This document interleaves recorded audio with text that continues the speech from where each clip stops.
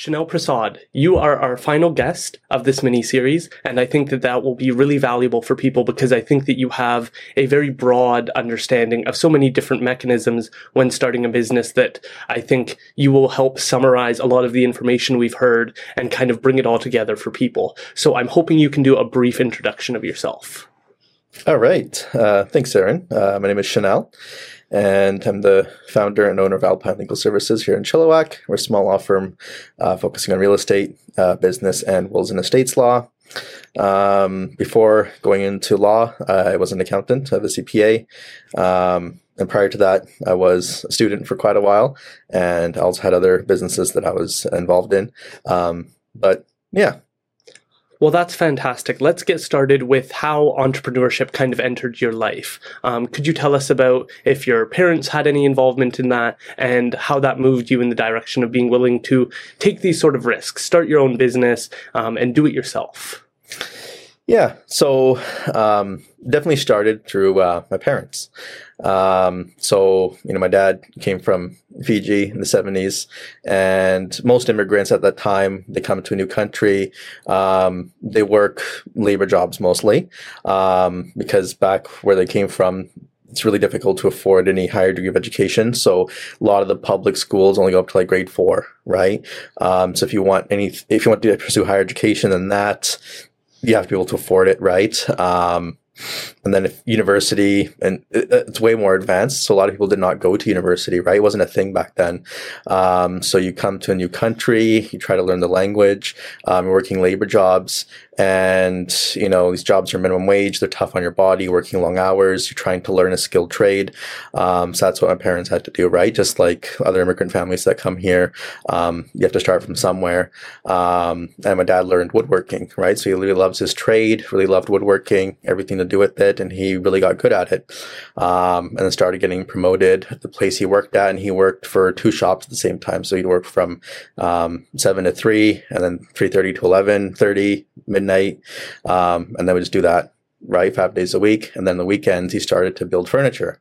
So, places throw all the kind of scrap wood, and then he would refurbish things and make really, nice furniture out of it and then sell it, right?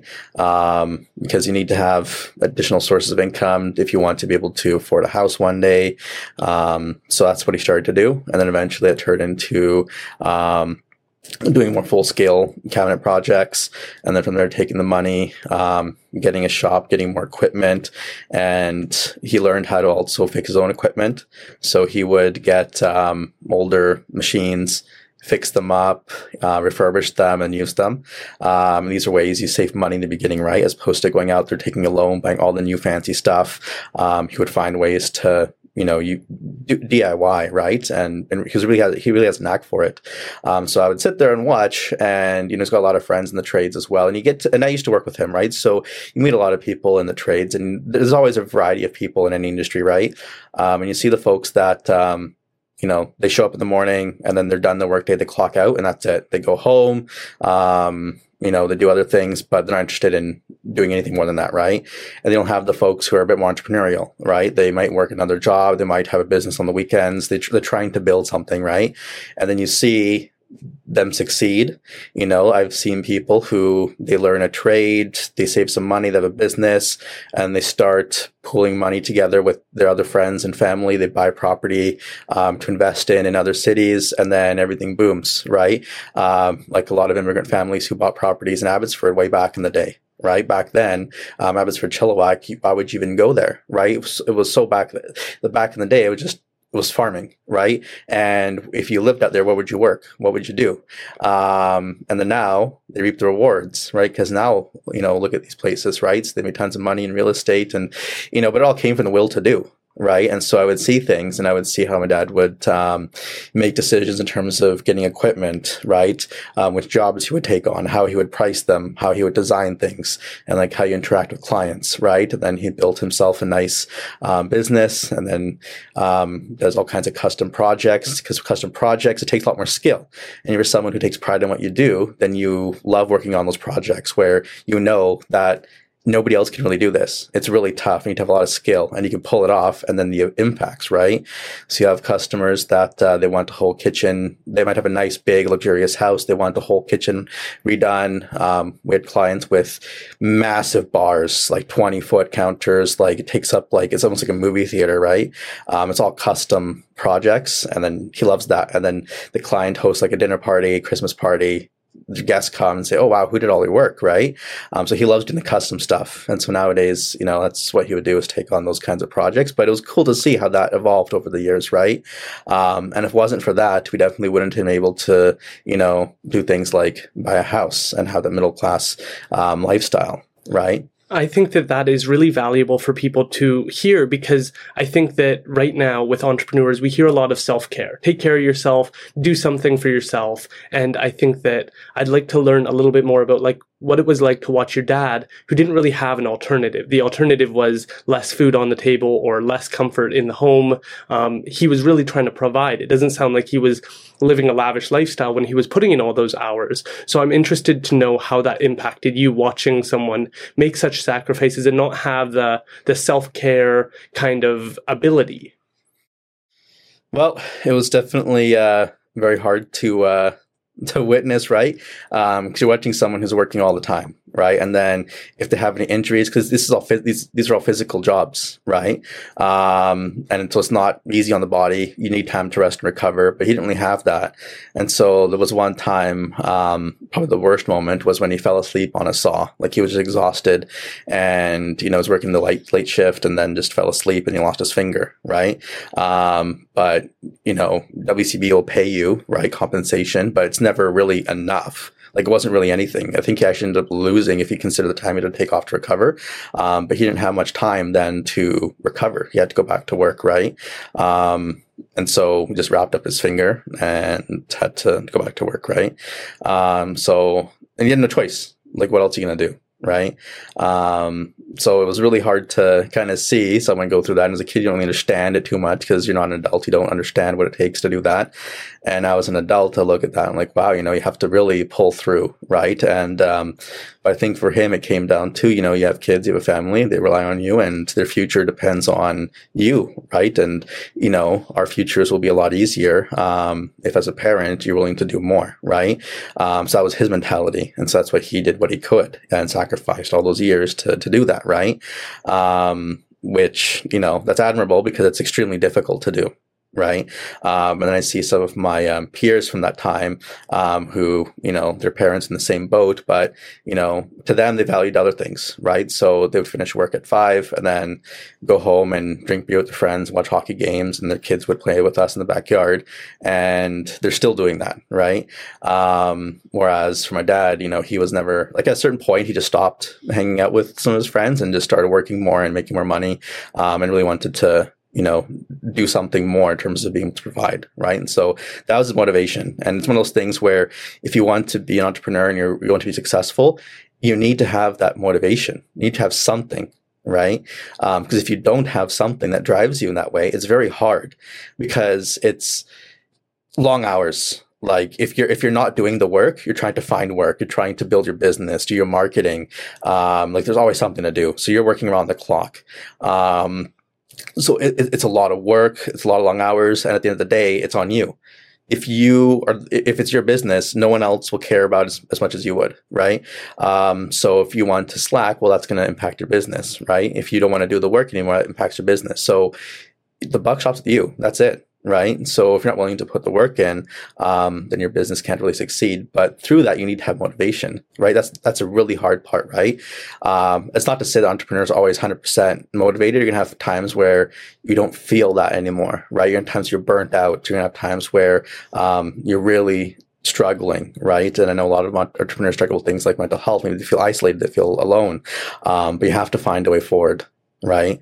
And so my dad had to do that by himself because he didn't really have any people in his network who, were really supporting him in that sense. They weren't entrepreneurs. They didn't know what it was like. So you have to kind of find a way to do it yourself and stay motivated and really just push through, right? And so I saw him go through that. Right. And, I learned a lot from watching him in terms of how you build a business and keep it going. And, it was definitely played a huge role in how I would do things in my own life.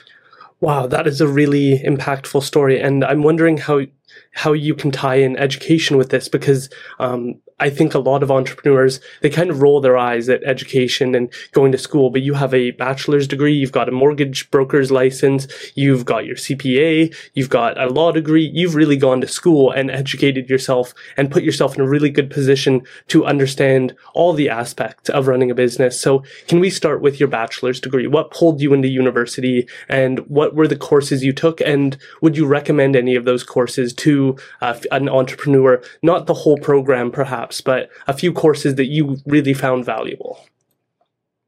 So, yeah, accounting. So when I was in high school, I went to go into programming. That's what I thought my path was going to be. I loved to program. I taught myself a couple of programming languages, made some money programming on the side. And a lot of programmers, they'll tell you that they're self-taught, right? At a certain point, you learn and you go to university to polish your skills. But then we had family friend, and he was a programmer. He was a video game designer at a well-known company, and he told me what the day-to-day was like as a programmer. And I was like, you know what? Maybe I don't want to do that. It doesn't sound like something I'd be interested in. And the other part is, the industry changes all the time. Right back then, if you knew a couple programming languages you're really good at, you can find yourself a really good job. But nowadays, you need to know many languages, and you have to constantly educate yourself, updating yourself throughout your entire career, right? And I was like, you know what? If I'm, someone who has a family, and I have to constantly learn and stay up to date just to be able to keep my current job and stay relevant in this industry. It's really fast paced. And I don't even like the work environment as much. It doesn't really appeal to me from what I've seen. Then why am I going to go into it if I know it's how it's going to end up, right? So I talked to my career counselor in high school, and they said, well, you're good at math. Why don't you try accounting? Well, accounting has nothing to do with math, right? As I would later learn, but I looked into it and I was like, interesting. Accounting, you're the person who understands how the money flows when it comes to business, right? I was like, that sounds pretty neat. I'll start with accounting and we'll see where that ends up, right? So I went into accounting, and most people enter accounting thinking it's a practical skill, right? If you learn how to do accounting, you can get a job somewhere. It's more flexible in terms of the kinds of work you can get. You can work for big companies, smaller companies. You can do bookkeeping, have little bookkeeping. Like it presents opportunities. And I think that with my parents' generation, accounting was definitely a high-paying, stable job. It still is, but back then especially, right? Because some people had accounting designations back in the day compared to now. But a lot of people went into accounting because they wanted to have a well-paying, stable career. And that's their mentality when they went to school to learn accounting was, I'm just going to pick up the skills to get a stable job. Right. But for me, I want to actually learn about it, right? I want to learn and kind of look beyond just the day to day. How do I do this? And really learn what it was about. And so I was very interested in economics, like the theory behind accounting, because I always believed if you want to learn about a business or even about society, you just follow where the money goes. Right. And that I found really cool. Right. And then you learn the practical stuff about accounting, right? Like how the numbers work, how you account for certain things, income statements, balance sheets. Because a lot of entrepreneurs will tell you that sometimes the part they don't like is the financial statements, reading them, understanding them. The bank's asking for it, the CRA is asking for stuff. It's an important part of running a business is understanding the numbers, right? So for me, I figured accounting would open up a lot of doors because it would be a really good background to have. Because when you run a business, you have to know your numbers. You have to know the cost of producing certain things, how much money you're making, cash flow. Can you pay your bills? You have money to grow, right? Should I buy this? Should I lease this? What are the next steps? It's really helpful to have that knowledge, right? So for me, it was, I got to acquire those skills. And it's definitely been very helpful, right? Because the ultimate goal was always to become a lawyer, and or have my own business, right? That was kind of always the long-term goal. And I figured accounting would be a really great background to have, right? To be able to do that. But that being said, you don't need to have a degree, to have your own business. if you're willing to work hard and pick up the skills. I mean, a lot of entrepreneurs don't even have a degree, right? But having one is not necessarily, going to negatively impact you, but it provides you with a different insight, definitely make things easier in some way, and it's a good fallback option. Right. So let's say, I know some people that they've run their own business for a while, and sometimes they hit a point where they just don't feel it anymore. They want to go back in industry, right? And now they've got the experience running a business, they're more entrepreneurial. Maybe they want something more stable where they can spend more time with their family because things change, right?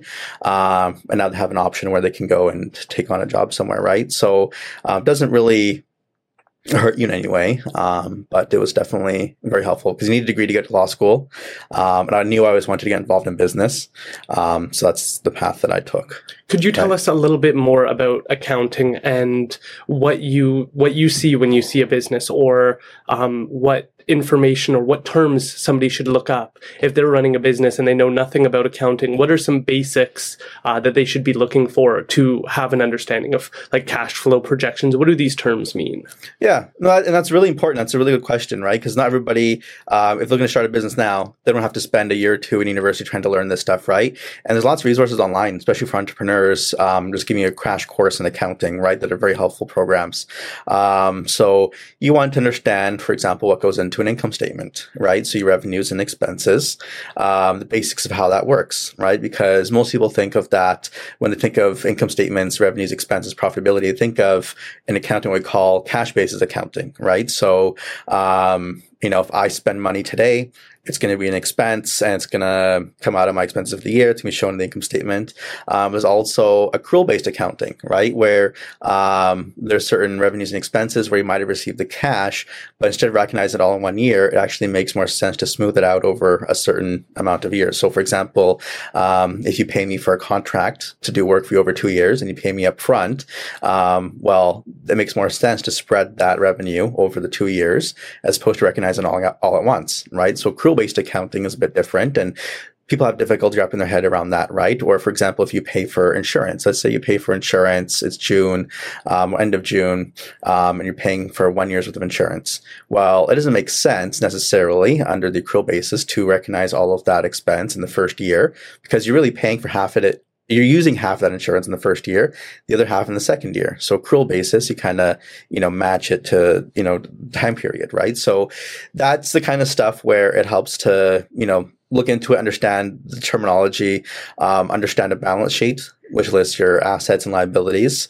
So then you can calculate your ratios. Because when you go to get loans from the bank, they're going to ask for ratios like debt service, right? The current ratio, they want to see that your business is liquid, that you have enough money to cover your debts. And to cover debt payments, that you're not too reliant on debt either. They'll have certain ratios, right? So if you have a business, you want to get financing, you want to expand, it really helps to understand what goes into a financial statement, and what different ratios mean, how you calculate them. So when your banker asks you about certain things, you can actually talk to your accountant, come up with an answer and understand what's involved, and then run your business accordingly, right? Maybe the bank will say, well, you have too much debt, you can't really cover your debt service. We're going to want to see these following changes, right? Then it's not real foreign to you. You'll understand what to do because you need that money to expand and grow your business, right? So that's the stuff that's very important because there's a lot of people out there I see who don't even know how to read a financial statement. But that's crucial to their business, right? But at the same time, understand you're too busy running the business to also learn this stuff. You rely on professionals to advise you. But I think as the owner, it helps if you want to be a bit more involved in that front, to really know the nuts and bolts of your business because that's how you can identify rooms for improvement, right? If you know your financials, why am I spending so much money on this? How much money does my competition spend on these expenses compared to the industry, right? They know where you stand. If you have a good banker, business advisor who also knows your industry, they can give you some tips, have you tried doing this to improve your operations, to become more efficient? Well, then now you can have that conversation. Now you can find ways to improve your business, right? So that's why I think it's important to know that, right? To figure that out. Camden had talked to us about sole proprietorships, business incorporations. Can you tell us some of the accounting benefits of incorporating your business? What are some of the benefits from your perspective, being a business lawyer and being able to help businesses? What are some of the benefits to you of incorporating through taxes and otherwise? Yeah, so if you're a sole proprietor or partner, because if you have a general partnership, basically it's like, a sole proprietorship except for two more people, right? So if you and your neighbor decide to, mow someone's lawn for $5, congratulations, you have a general partnership now. It's not registered, but that's what the business structure effectively is, which is like a sole proprietorship, right? So with the proprietorship, what you're doing is you're doing business, as an individual. You can doing business under a certain name, but like I could mow someone's lawn and be Chanel's Lawn Care, right? Sole proprietorship, not registered. I can still start it up, right? And then all your revenue, less your expenses, your net income is your personal income. So you can use it to buy things in your own name. You pay taxes based on your tax brackets. You pay CBP. So you pay your employee and employer portion, as opposed to when you work for someone else, the employer pays the employer portion, and you pay your own off of your your paycheck. When you're a sole proprietor, you're paying for both. And then EI, if you want to opt into EI, you can still do so. That's up to your accountant to advise you whether it's worth it or not based on your future plans. And then you can get your RSP contribution room, right? So things like that. That's the benefits. But let's say you hit the point where you're making money more than enough to cover your own bills. So you pay yourself the lowest possible salary you can to cover your own expenses, and you want to keep the rest in your company, right? Well, in that sense, maybe it's better to incorporate, right? So incorporate, let's say that your business makes $100,000 that year, and you pay yourself $50,000, and you want to keep $50,000 into the business. And let it grow. Well, it grows, so the corporate tax rate's a bit lower, right? And then the money can sit there. Tax deferred is what they call it, because you haven't paid it to yourself as income yet. But when you do withdraw it in the future, whether it's through a dividend or salary, you will be paying taxes on it, right? So that way, the money can grow inside your company. You can invest in your company, you can invest in other things, and then you only pay taxes once you officially drawn upon it, right? So for some people, maybe that makes more sense. Why would I pay full tax of drawing the money now if I don't need it? I can leave it in the company can use it, and we can use it to grow, right? So, maybe that's one of the tax planning reasons as to why someone would want a corporation, right? And in the past, you could do things like income splitting between spouses and family members, and there's all kinds of stuff that you could do to lessen the tax impact legally. Again, that's more of an accounting discussion, but, with different governments and different laws, things change, right? There's always the argument in terms of, well, if we allow people to split their taxable income between family members, is that fair taxation? That's more of a political question, right, as to what's really fair. And that changes, right? So maybe today you're not allowed to do certain things. In the future, things will change. You're allowed to split income and stuff like that. An accountant will advise you in terms of what you can do to minimize your tax liability. And then you can use that money to invest in your business, pay your staff more, whatever, right? But the rationale is, they want to have a tax system that allows for businesses to flourish. But at the same time, you don't want to have the public opinion that you're also favoring people who own businesses, right? And give them preferential tax treatment, because that's also not healthy for society, right? So it's about finding that balance. But that's a political thing, right? But the accountant will tell you what you can and cannot do. Right. And I think that dovetails nicely into a question I have. I think the instinct for so many small business owners and entrepreneurs is to try and save money, save money wherever they can. But I think one area I'd like to ask about is the difference between a bookkeeper and an accountant, because as I said, the instinct is to save money, but perhaps the investment in having an accountant might pay off long term. So I'm wondering if you could elaborate on that. Yeah. So most people will hire a bookkeeper to maintain their books. That's usually the first function to get outsourced into business. when you have a business, you're busy, you're getting out there, you're making money, and at the end of the week, you see a bunch of receipts and you have a bunch of money in the bank and trying to account. Like, it's the first function people outsource, right? Like, you know what? I don't want to deal with this. I'm focused on business, which is a smart thing to do, right? You want to focus on your business, do what you're best at. And so they want to find someone to take over the books, right? And so they want to reach out to a bookkeeper, right? And a bookkeeper, just like any profession, you have people who are very good at it. They really stand out. You have people who, maybe aren't so good at it. They can get the job done, whatever. But they'll maintain your books, right? Keep everything in compliance. But the thing is that, your bookkeeper may not be a designated professional accountant, right? Because professional accountants can do things like provide opinions on financial statements, right? They can do audits. They can advise you with things like internal controls, right? So internal controls prevent fraud in your company. Like, for example, checks, right? Let's say I have a business where I issue a lot of checks, and I just keep the checks in a shelf in my office. Anybody can access it. I can have my staff sign off on it. Well, what's stopping them from just signing checks, making them payable to themselves and cashing it at the bank, right? There's no control over it. There's no, even IT functions, right? What are the functions there what are the fail safes to protect yourselves, right? So these are things that a CPA, especially one who's an auditor, can advise you on. They can do control test and they can advise you in terms of how to keep these functions secure, have the appropriate controls. So they can take things to that step and give you that advice, right? And they can prepare your personal taxes, do your company's taxes. They can help you with tax compliance. If the CRA is auditing you or have some questions on your financials, they can answer them, right? So, for me, myself, I have a CPA, right, who helps me with that kind of thing. Even though I am a CPA myself, you're a fool if you're your own client, right? So, I don't want to deal with my own books. I have an accountant who deals with it for me, but I know the accounting, right? So I can answer questions, I can get stuff done. I don't need much hand holding, but I like having an accountant I can call upon to answer some of these hard questions because I want to grow my business and I want to have the professional advice. So I find that by hiring someone who's a CPA, I can, have the best of all worlds. I'm sure the cost may be a bit more than having someone who's a bookkeeper and they provide that limited scope of service. But for me, it's an investment that's well worth it, right? Because CPAs are also a good source of referrals.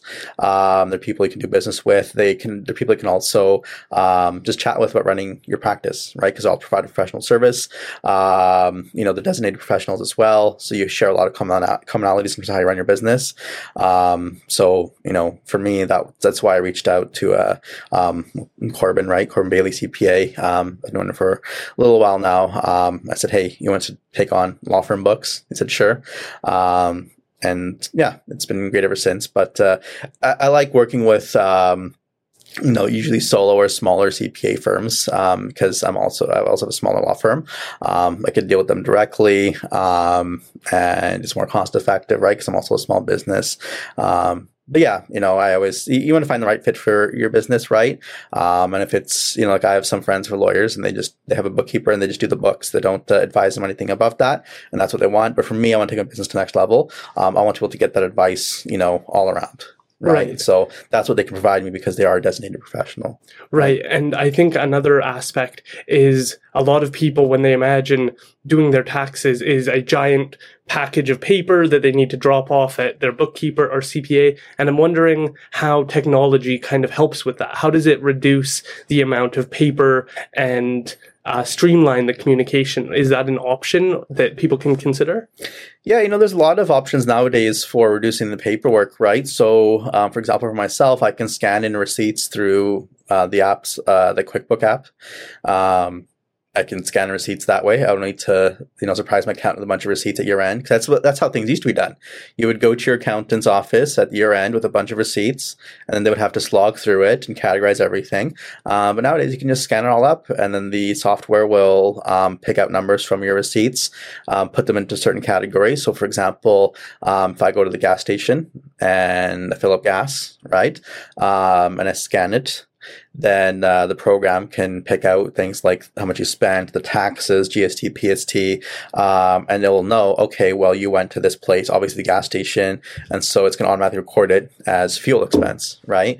So, all of that is automated pretty much, right? And the accountant would go in, just review it, and then, just accept it, right? So it really streamlines a lot of that, which is great because then your accounting costs are reduced because you have a more efficient way of handling, the inputs, and it's just easier, right? And then your accountant, because nowadays, with a more modern practice, a lot of accountants are trying to shift to a more cloud-based system. So, they'll see things in real time. It's all updated. And the programs you use nowadays are so intelligent.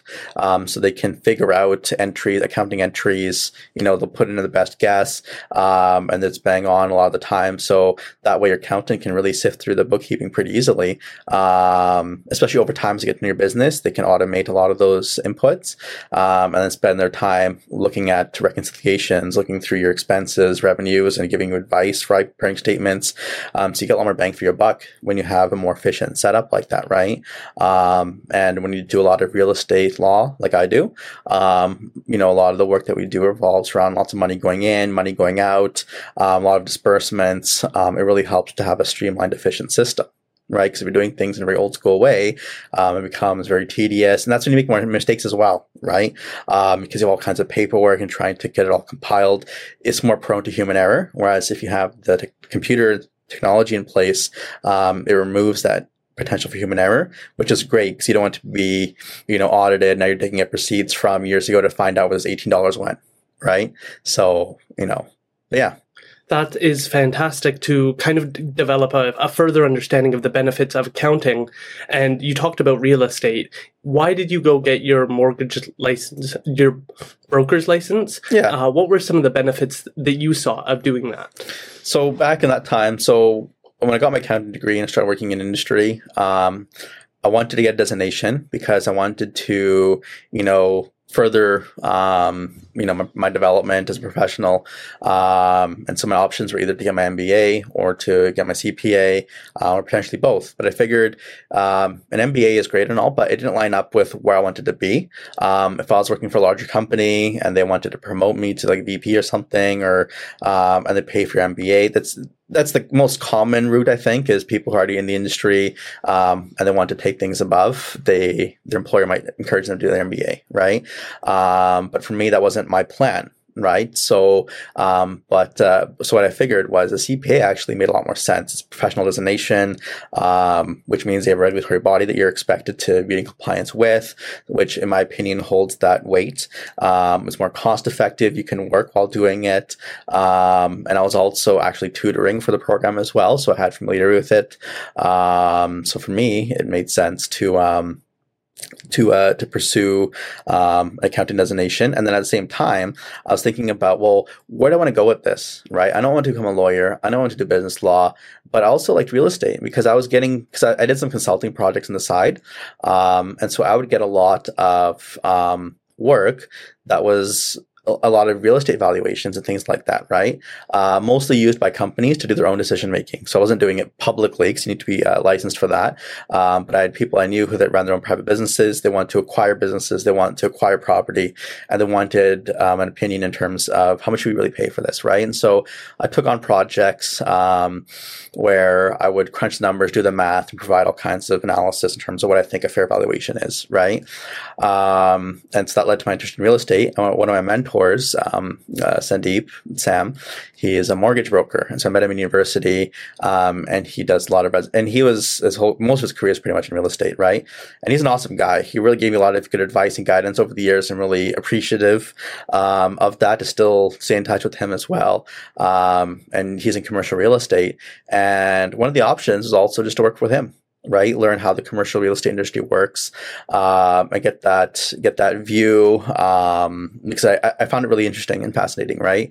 And so I said, you know what? Why not get my license, right? That way, if I wanted to work with him in the mortgage business or work in the legal side on mortgages one day, I can have that perspective, that knowledge. And if not, then have a really good background in terms of knowing what you need to practice as a mortgage broker realtor in BC, right? Because if you actually go through the course material, there's quite a lot in there, right? And it's quite a lot of really good stuff.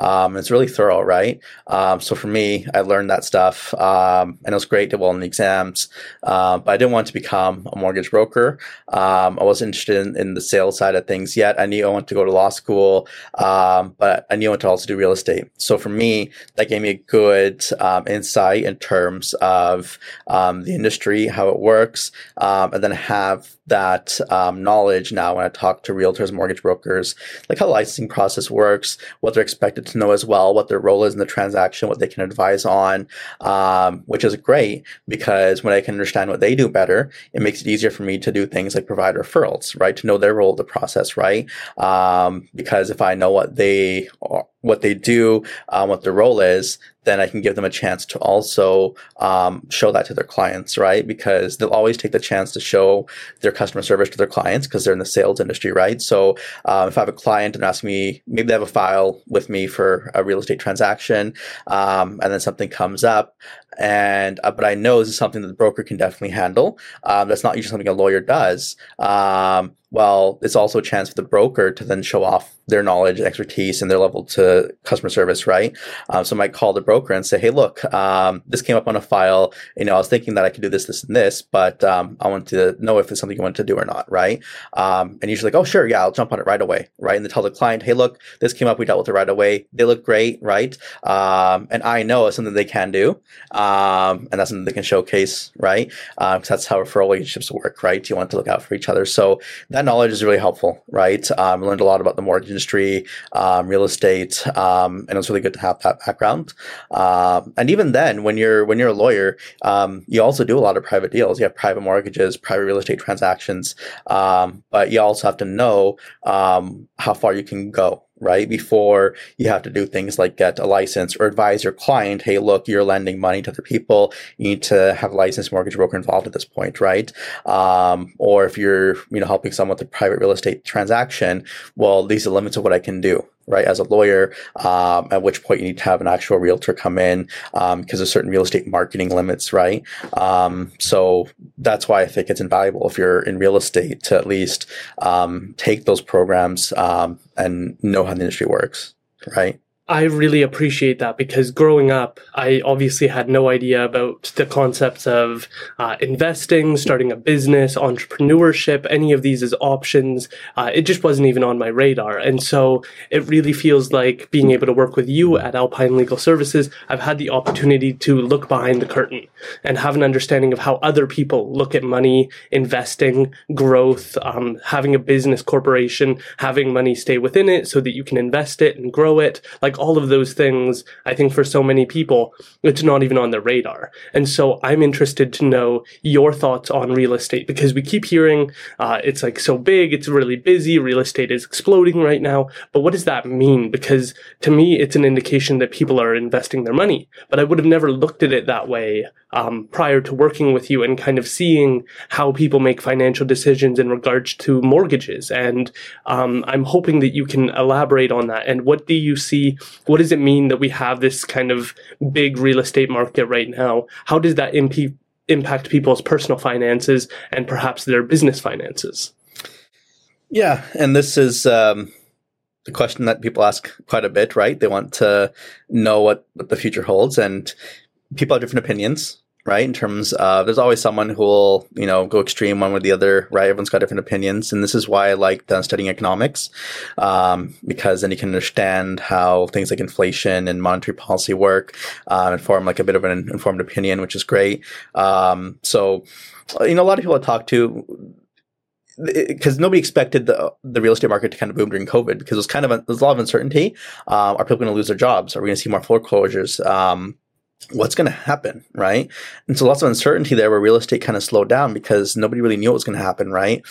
But then when we had more government funding coming in, we had the interest rates cut a bit, that provided people with some liquidity to tide things over, if they needed it, have a cheap access to capital, because if people can borrow money, cheaply, they're more likely to use that money, which can stimulate the economy, which can keep things going.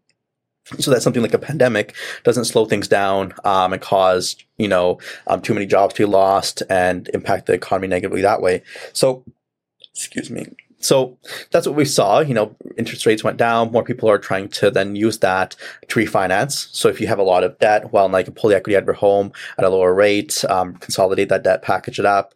But then that also becomes a time where property relatively becomes cheaper, right? Because if I've got a home that I own right now and I've got a mortgage on it and I'm paying a higher interest rate, well, if now mortgage rates are lower, well, then I can take on a higher payment, which means I can afford more house. So I'm going to go out there and buy while I can. And if I can work from home with my job, well, might as well, why am I living here in this city? It's more expensive. I can move out to other cities that may be a bit out there. But now I can still keep my job. And, so a lot of the people are making these decisions. And then acting on it, right? So then you see, places like Chilliwack where a lot of people move out here, and you have people who move out here and they might work in Vancouver and they just work online. Or maybe they pop in the office once a week and they get more bang for their buck moving further out as opposed to being in places like in Vancouver or Surrey, right? And so that's how property prices, and there's also speculation, there's investment, there's all kinds of reasons, right? People go out there and buy property and then prices go up, right? And then with that limited housing supply, then rents also go up, right? Because if you can't find a place to buy, but you need to be somewhere, maybe you'll rent and then try to find a place later on. So the rental market goes up, right? So, but what happens now? That's a big question, right? So, depending on who you ask, you get a different opinion, but, a lot of money was injected into the economy. And usually when that happens, you have inflation. Right. And so inflation means that, if you inject more money into the economy, people spend, but then prices will go up. They'll creep up because there's more demand, right? So it all comes down to demand and supply. And so the theory there is that we'll have higher periods of inflation, right? So then people see things like prices going up, right? And I think people definitely notice that, especially in the pandemic, where prices start going up for things, right? Except for wages, right? A lot of people are still getting paid the same, but prices keep going up. Housing costs are going up, but they're still getting paid the same. So their real income is actually less because of inflation, right? And then what will happen? To offset that, theoretically, interest rates could go up, right? And if interest rates go up, well, then I got a problem, because if you have debt that's tied to the prime rate, well, can you still afford that debt, right? So if you maxed out your mortgage with the variable rate to be able to afford a property, and let's say that rates go up, well, then now you maybe are not able to make those same payments. So then what happens? What happens in 5 years when your mortgage comes up for renewal and interest rates are really high, and now you're kind of, well, I don't want to make those payments anymore, I want to downsize. Well, then maybe people start to sell, right, and look to downsize, and that will impact prices. That'll impact a lot of things moving forward, right? But I mean, there's no way to crystal ball and see what's really going to happen. People have their different opinions because things like government policies will change, right? And how they, what happens with the central bank's rate, right? It's going to go up, it's going to go down. What's the policy going to be moving forward, right? I don't know. Right, but that'll definitely impact things, because that's what's considered. We look at central banking policy, consider the impact on things like jobs, interest rates, housing affordability. These are all things you have to consider, right? So for now, decisions are made to help with the pandemic and things like that. But how that impacts us moving forward? Because right now we see like really high property prices, high rents, cheaper debt, more people taking on debt, buying things, inflation happening, right?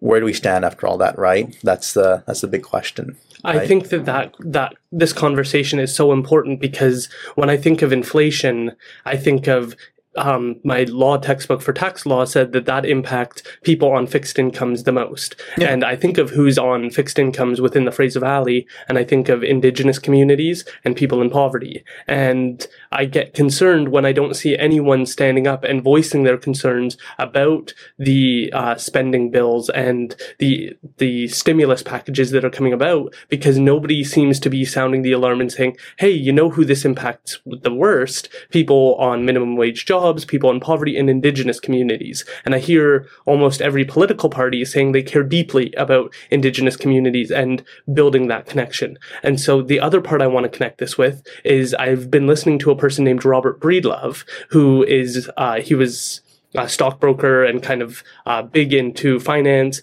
in the US.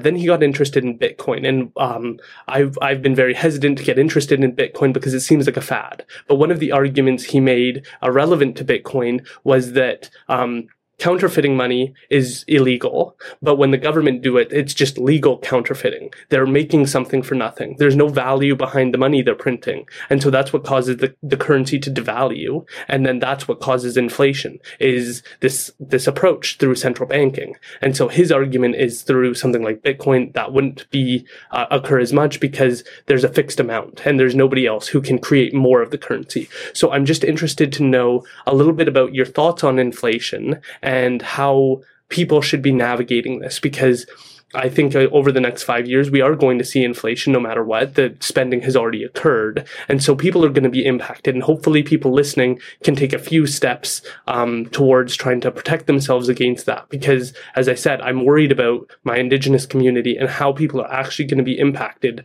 moving forward. And if you have any thoughts on how you would approach trying to protect yourself from inflation, like investing in property. You've mentioned that as one of your hedges against inflation, and so I'm interested in your thoughts on that. Yeah, I mean, in periods of inflation, what they call your real return decreases. So, for example, if I have an investment and it gives me 5% return, inflation is 3%, I'm really only earning 2%. Right. So in periods of inflation, your real return goes down. But at the same time, if you have cheaper debt, usually debt holders are the ones that benefit during periods of inflation because the real cost of that debt goes down, right? So for example, Zimbabwe, they have like $1 trillion. I'm not sure how far they are in hyperinflation, but like $1 trillion bill there that goes nowhere, right? Because they've experienced so much inflation that you take like containers, buckets, wheelbarrows full of money just to buy necessities, right? Because that's how far the currency's been devalued.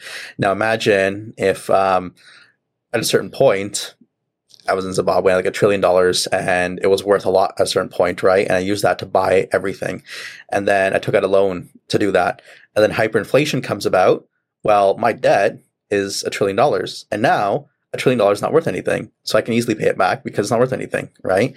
So that's kind of the logic behind how debt holders can win during inflation, because now the real cost of debt is lower, right? So what some people are doing, which is what you're seeing, is they're taking out cheaper debt to invest, so that way their investments will grow with the rate of inflation plus whatever return. And then when it comes time to pay out the debt, well, the cost of the debt is much lower than the inflation, right? So inflation is 3%, and I borrow money at 2% under a really good mortgage, and invest it and earn 8%. Well, I don't really care so much about the cost of the debt because it's so cheap, right? And then as inflation happens, and then the prices of the investments and the assets that I own go up, well, I can sell that and pay off the relatively cheap debt, right? So that's what you're seeing a lot of investment activity, and that's why you're seeing people get really speculative investments. You have people investing in things like cryptocurrency, right? Where,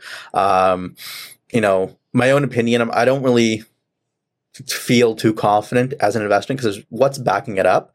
But I'm not an expert when it comes to investing, right? So maybe I'm the biggest fool. I don't have any money in Bitcoin, right? But that's just how investing works, right? I don't want to take necessary risk when that kind of stuff because I don't understand it. But that's why you're seeing people speculate more, because they have that cheap debt there. They borrow the money, they put it wherever because they want to hedge against inflation. They want to take advantage of the, increasing values in the market. And that's why you're seeing like NFTs, right? People investing in that.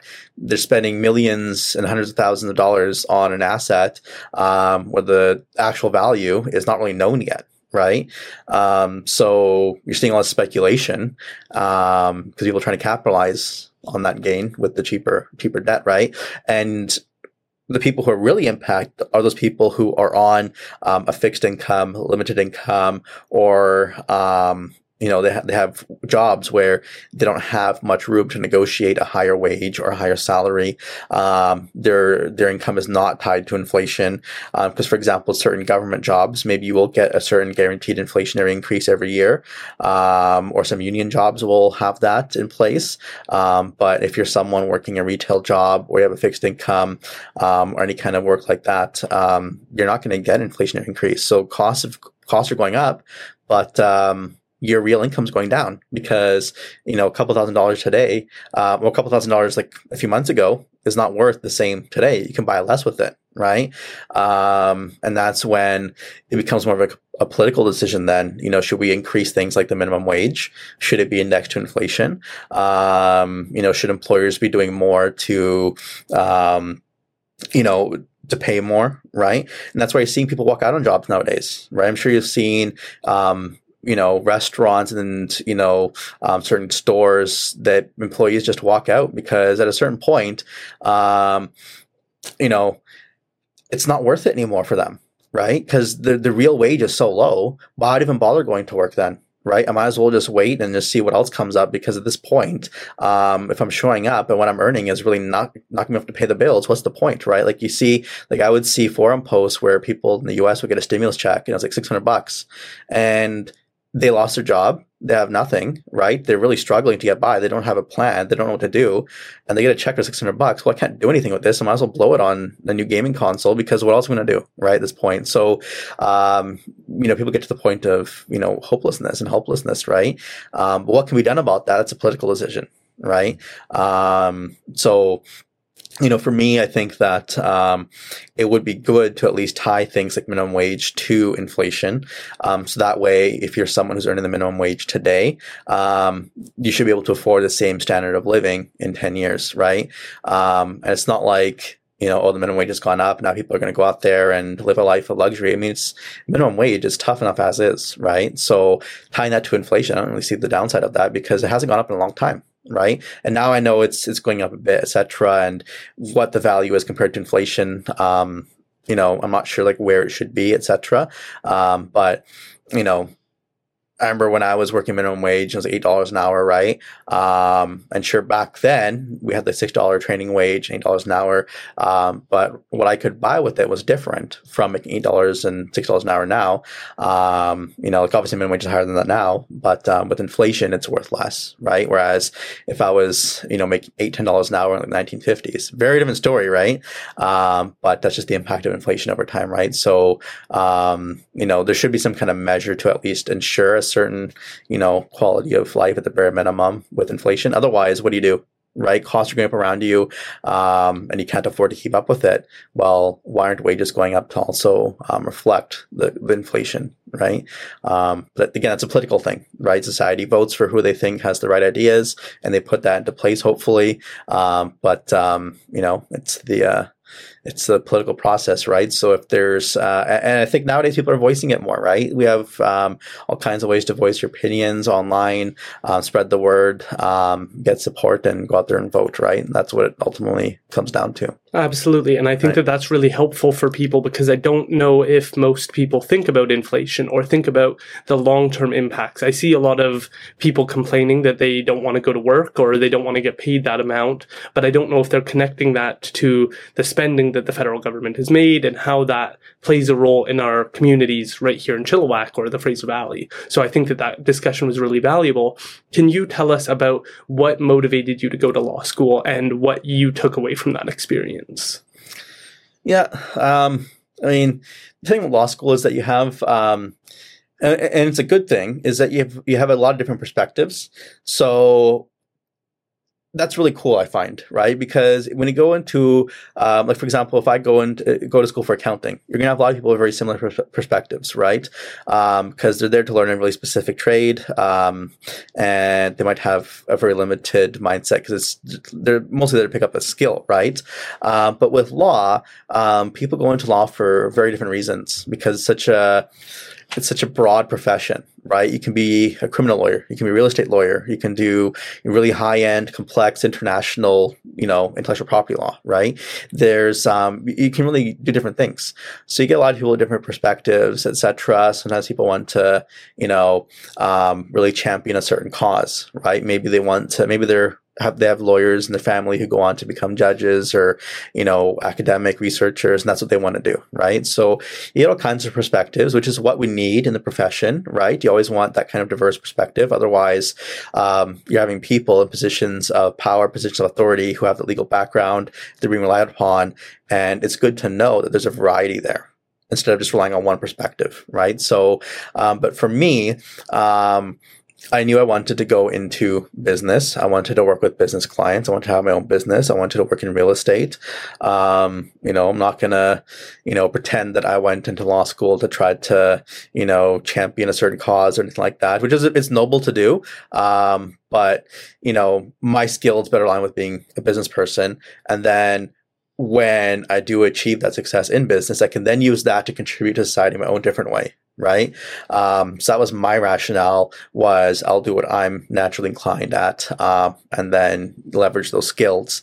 So for me, when I looked at law, I wanted to go into a profession that I would find challenging, that I would find stimulating, that would open up more doors for me, and that would allow me to leverage a certain set of skills to either have my own business, and just have that opportunity, right? So law school checked off all the boxes, right? Talking to lawyers, seeing what they do day to day, I found it more interesting, right? And it's you can do a lot with your law degree. It opens up a lot of doors for sure. And you get trained to think about things in a very different way, right? Because you have the legal way of looking at it. And you have people, the general public, who may not have that legal training, and you see it all the time, right? You can't do this, is against my charter rights, and they don't understand how that stuff really works. But it impacts us day to day. We're all governed by laws, right? It impacts how it's what really holds society together, right? Otherwise, if there were no laws in place, what happens? Right? Or what happens if people lose faith in the law, they lose trust in the law, they lose trust in the legal system? Society looks very different, right? So let's say we lived in a society where, there's no real stability in place, and the laws are more of a suggestion. There's no way to really enforce it, right? Let's say you can slip you get pulled over or something. You can just slip your police officer $20 and let you off the hook, and there's no real justice. There's no real enforcement. What would society look like at that point, right? And laws become something where no one really respects the law. No one really obeys the law. Well, society is going to go downhill real quick, right? Because there's no certainty, right? Whereas if you look at, how we live today, sure, it's not perfect, but without thinking about it, we're participating in the system, this legal system. And, we're abiding by certain rules. It's unspoken. It's, you don't even think about it, but you comply with it every day. When you wake up in the morning and you hop into your car and you drive within the lanes, you stop at the stoplight, you stay within the speed limit, stuff like that. You're obeying all those laws, right? And maybe you don't want to wake up that morning and think about just attacking random people, because it's not the right thing to do. It's illegal, right? Some people might do it anyways, but, we comply with certain laws just by living in this society, right? And it really holds things together. And so, as much as people make lawyer jokes, imagine a place where there is no rule of law, right? Would you want to live in a society like that? We have so many advantages in the society where we do have that stability, the political stability, that social stability because of laws, right? So to understand that and to be part of that, that's really cool, right? And I really like that. And it's not it's not easy. It's not simple. And that's why lawyers have jobs, right? Because people want to make sure what they're doing is in accordance with the law, right? So if someone, let's say, is going through a separation or divorce, well, there's a whole bunch of rules in place to ensure things like fairness, transparency, consistency. And it's an extremely difficult system to navigate. It's really intimidating. And that's why you have lawyers who deal with that specifically, right? So otherwise, a person trying to go through that themselves, it's really difficult. They try to be more accessible, but you don't want to also sacrifice things like fairness and, justice and, for the sake of accessibility either, right? Because you want to make sure there's a fair, just outcome for people, right? So there's procedures, there's rules in place, and to be a lawyer, to understand that, to be able to offer that to people, that's pretty neat, right? It's a really privileged position in society. It's one of those things where when you do become a lawyer, you have to understand and respect the profession, your role in society. You can't just abuse that privilege, but it's really nice to have that, and to be able to offer that, right? Because I have clients who, they ask for advice. They want to know what their legal rights are. I can advise them, all right? And maybe their perspective will change. Oh, I didn't know that things were like this. Okay, well, I'm not going to do this. I'm going to do this now, right? They rely on your advice, and sure enough, like obviously they pay you for that advice, but the value they gain from getting professional legal advice, it's huge, right? And as a lawyer, the buck stops with you, right? You can't just say, oh man, I don't know what I'm doing here, right? You're the lawyer, right? It's your job. You figure things out. You get an answer. You advise your clients professionally, with integrity, and it goes a long way. And you see the impact of that, right? And that's what I think when I think of my decision to go to law school. I wanted to be a lawyer. I wanted to expand my career options. I wanted to be the person where I can spend my time figuring out solutions to problems to help people, right? That's what you're doing. No matter what area of law you're in, you're a problem solver. That's what you do all day, whether it's family, criminal, wills and estates, real estate, business.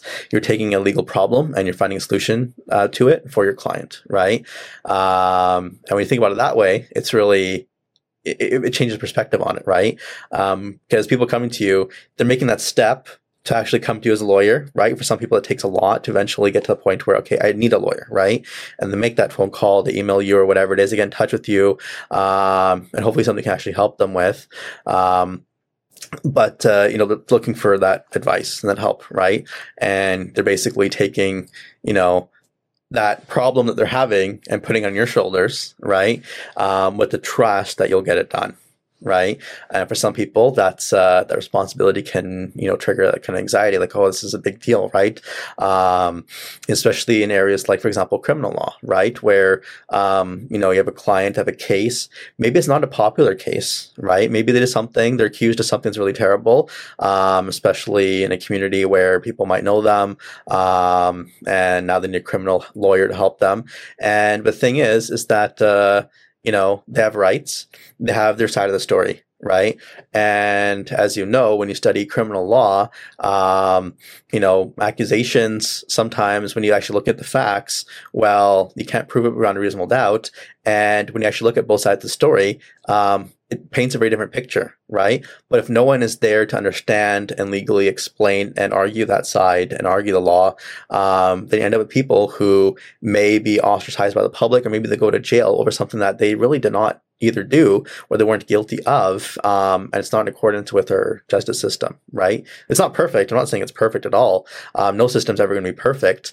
But as a lawyer who practices, if you practice in that area, that's a huge responsibility, right? Because you're the person who is going to try to guarantee this person justice in this current system, right? To whatever they're entitled to, right? And that can mean that can really change someone's life, right?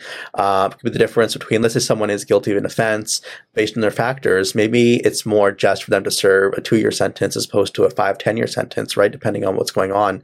But that comes down to you as a criminal lawyer and how well you advocate, how well you know the justice system, your case law. And that's a huge responsibility because that can change this person's life, right? So that's a really huge burden to shoulder. But that's the expectation as a professional in that area, is that you're able to shoulder that for your clients, right? And I did, when I was volunteering at UBC as part of LSLEP, I did exclusively criminal law, right? and it helped some people out with some really messy matters. And it was really cool, but it wasn't an area that I think I could do every day. It was not aligned with my skill set, but I was able to help people the best that I could. But I give you a lot of respect for the different areas of law, right? And how people can help people, right? And it's really neat. It's definitely a privilege to be a lawyer, for sure. Right. And can you tie this in with starting Alpine Legal Services? Because that started in October 2019. We're in September 2021, so almost 2 years. What was the process to get this business started? Did you have to write a business plan? Did you have to go to banks to get financing? How did you get the business started? And perhaps we can tie this in with the Alpine Legal Services pen as well. Right. Yeah. So I always liked running a business and being the ones ultimately responsible for the business, right? So for me, when I'm an employee working for someone else, like, sure, you want to work hard, you want to, do well because that's what you're getting paid to do, but the motivation is different. The feeling is different, right? Maybe you're not a fan of the team that you're stuck with, right? You feel like you can do more if you didn't have them, with politics and the different skills. Maybe you don't jive well with your team. Maybe you don't like your boss who you work for. You think you can do a better job or, whatever it is. And you want to have your own business and you think you could really pull it off, right? So for me, I've always wanted to have my own business, do my own thing, have employees, have staff, grow something, and really take that risk. I like it, right? Everything about it, that jives my personality, right? And if things go well, great. If things don't go well, what can I do better? And how can I improve and take the next step? I like that kind of stuff. For some people, they don't like that risk, right? But for me, I love it, right? To me, that's what I want, right? So it was a really no brainer, to have my own practice. And in terms of, the costs and things like that, how you go about it, it's a service business. It's what it is, right? You're offering a service, and you're getting paid for that service. So you have to think about things like, well, what services will I be providing? How do I price those services? How do I differentiate my services from my competition? How do I get the word out there? What resources do I need to put into place to make this business happen? And then what are the steps I take to go from where I am now to putting all of this into place, right? And it's not easy, no matter which business you have, to go from point A to point B, to point Z. There's a lot involved, right? And maybe you're an expert in your area of what you do for a living, but maybe you're not really that good at things like marketing or branding or thinking about business strategy or thinking about financing. And that's okay, right? There's people out there who can help you, right? You have a team, right? You have an accountant, you have your lawyer, you have your banker, right? You have people out there, other entrepreneurs, you have a network, right? Create those connections, and then, you're not expected to know everything or to be able to do everything,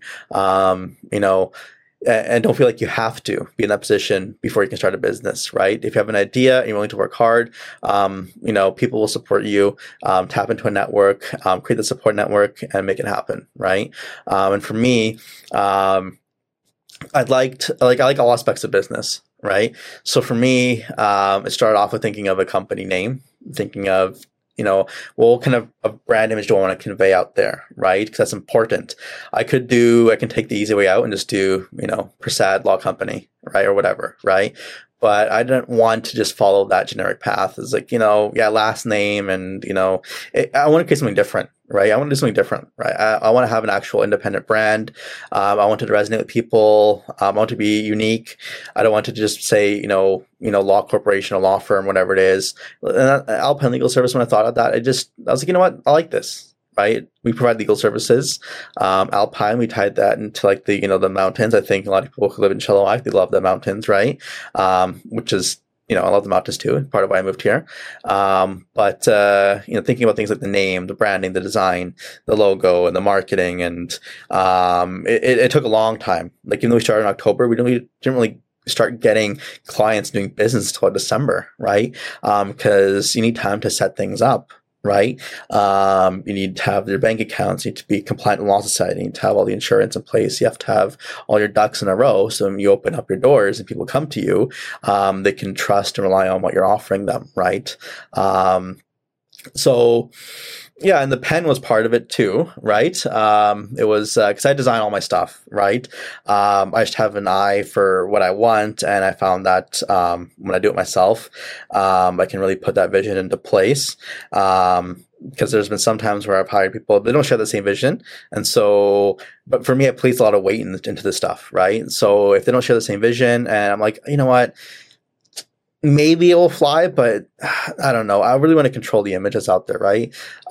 So when it comes to stuff like pens, people think a lot of people think of pens as, oh, you just hand it out, and they're expensive. So we'll get the cheapest pen we can and just produce as many as we can in order to get the cheapest, the most bang for your buck, and just hand them out to clients, right? So your client walks out of your office, they've got a pen, it's got your logo on it. Oh, okay, and that's like the bare minimum, right? That's what people do. But for me, I was signing something at some point, and I was using a branded pen from some other business, and the pen literally just fell apart. Right. And I was at the bank also signing documents with the client, and literally the pen that was being used, it fell apart. Right. And I'm like, really? You put your logo on something that's just cheap and not high quality, and it falls apart, and then people associate that with your image of your company, your firm. And it's just a small thing, but it really resonates because when people are using the pen, they're actually using it to do something. Right. And now it's fallen apart. Now they got to find another pen. It's an inconvenience. And, just so you can save like maybe 20 cents. Right. And so for me, it didn't make any sense. Like, I didn't understand. I'm like, well, if you're going to be investing, it's an investment. It's not an expense. That's the way I view it. Right. You're investing in merchandise, the company has name on it, branded items. It's going to speak for your company, your brand out there in the community. Right. Like I've had hundreds of pens. Where they ended up, who's used it for what, I don't know, right? But they relied on it. And I know that what we have is high quality stuff, right? And it's good to at least know it's a very small thing, but I do invest that extra money into having that good stuff so people can rely on it. Like we have branded umbrellas, right? It took me a long time to find the perfect umbrellas that are high quality, that have the right branding, the right color scheme, that look good and also serve a purpose. Because I've used umbrellas that are branded from other companies, and when I use an umbrella, it's because I need it. It's raining. I need this. How many people keep more than one umbrella in their car? And imagine a company cheaps out on their umbrella and it's low quality and it's raining and you use it and the umbrella doesn't work. And now what do? Walk in the rain? And what are you going to think about the company that created the umbrella? Wow, you really offered a low quality, product and name on it. It's not going to really sit right with clients. So what's the point of even having it in the first place? Whereas for myself, we invested in having really high quality merchandise. So I know when someone is out there that my branded umbrella, they're trying to support my business by keeping it and using it. And when it rains and they actually do use it, it's high quality enough where it won't just break on them, leave them high and dry, because I spent the extra money to make sure that they have quality equipment if they're going to be supporting our business, right? So, and it's paid itself off in other ways too. I have clients that come in and sometimes they're elderly, they have arthritis, they have issues with mobility, they can't move their hands in certain ways, right? But I have the pen, and the pen is very thick and it's got the grip on it. And so there's been clients who've come in and their mobility is very limited and they can only move their fingers so far. But if it was a thinner pen, they could not sign documents. But because this pen is thick enough, they can then use it to sign documents. And actually, we had clients who would take multiple pens because, like, you know what? This is the only size pen we can use for this person to write with, right? And that's important for them. Because can you imagine having that, be in that position where your health, you physically can't sign documents, that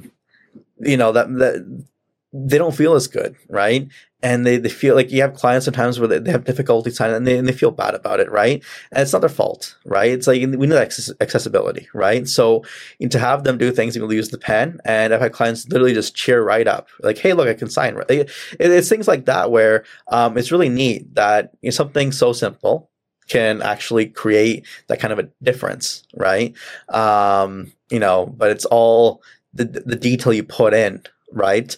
And it resonates on your business, right? So, and these are things that you see when people make business decisions. Well, it's just a stupid pen. We're just going to hand them out to clients. Just get as many as you can for as cheap as we can. Just put a logo on it. The simplest thing, right? And then You sent out a bunch of pens that are going to fall apart and people use them. You sent out a bunch of umbrellas that will fold and people try to use them, right? Well, if that's your attitude towards your company's branding and your business, what is that going to say about your service, right? And that's what people will think, right? So, we don't spare an expense when it comes to stuff like this because it's an investment in your company's branding, your logo, and that's everything, right? I think it's your brand.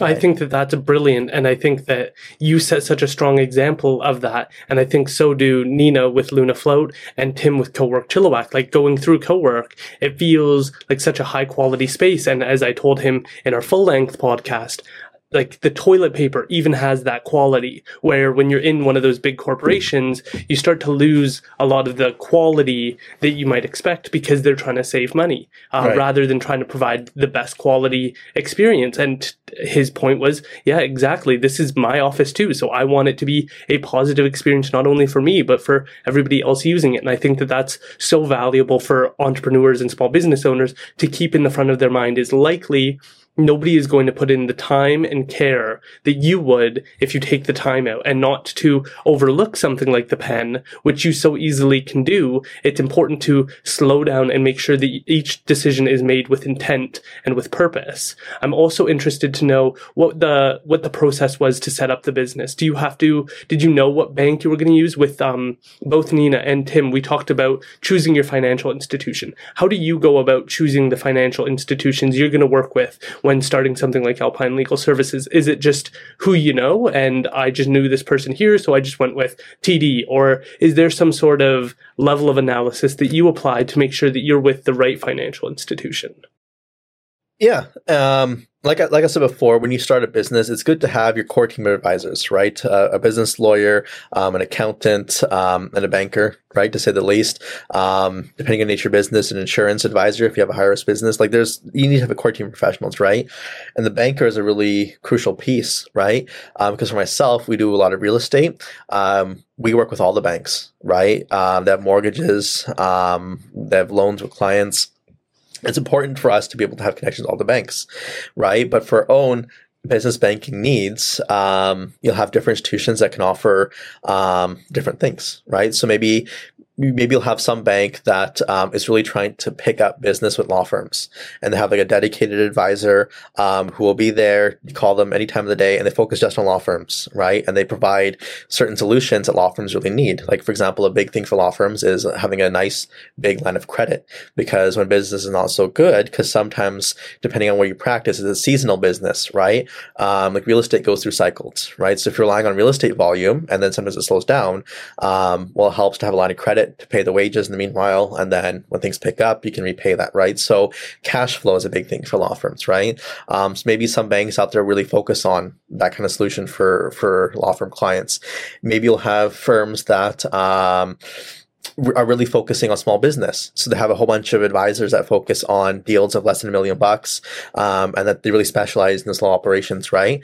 And maybe that's your goal. I'm have an operation where maybe I won't need more than $1 million to make this business work. You're a smaller business, and then you have someone dedicated to that. Whereas some banks may be focusing on like larger companies. They want like $30 to $100 million kinds of deals, right? And they're really focusing on that, right? So, or maybe there's different institutions that focus on different industries, right? Maybe some are really focused on agriculture, right?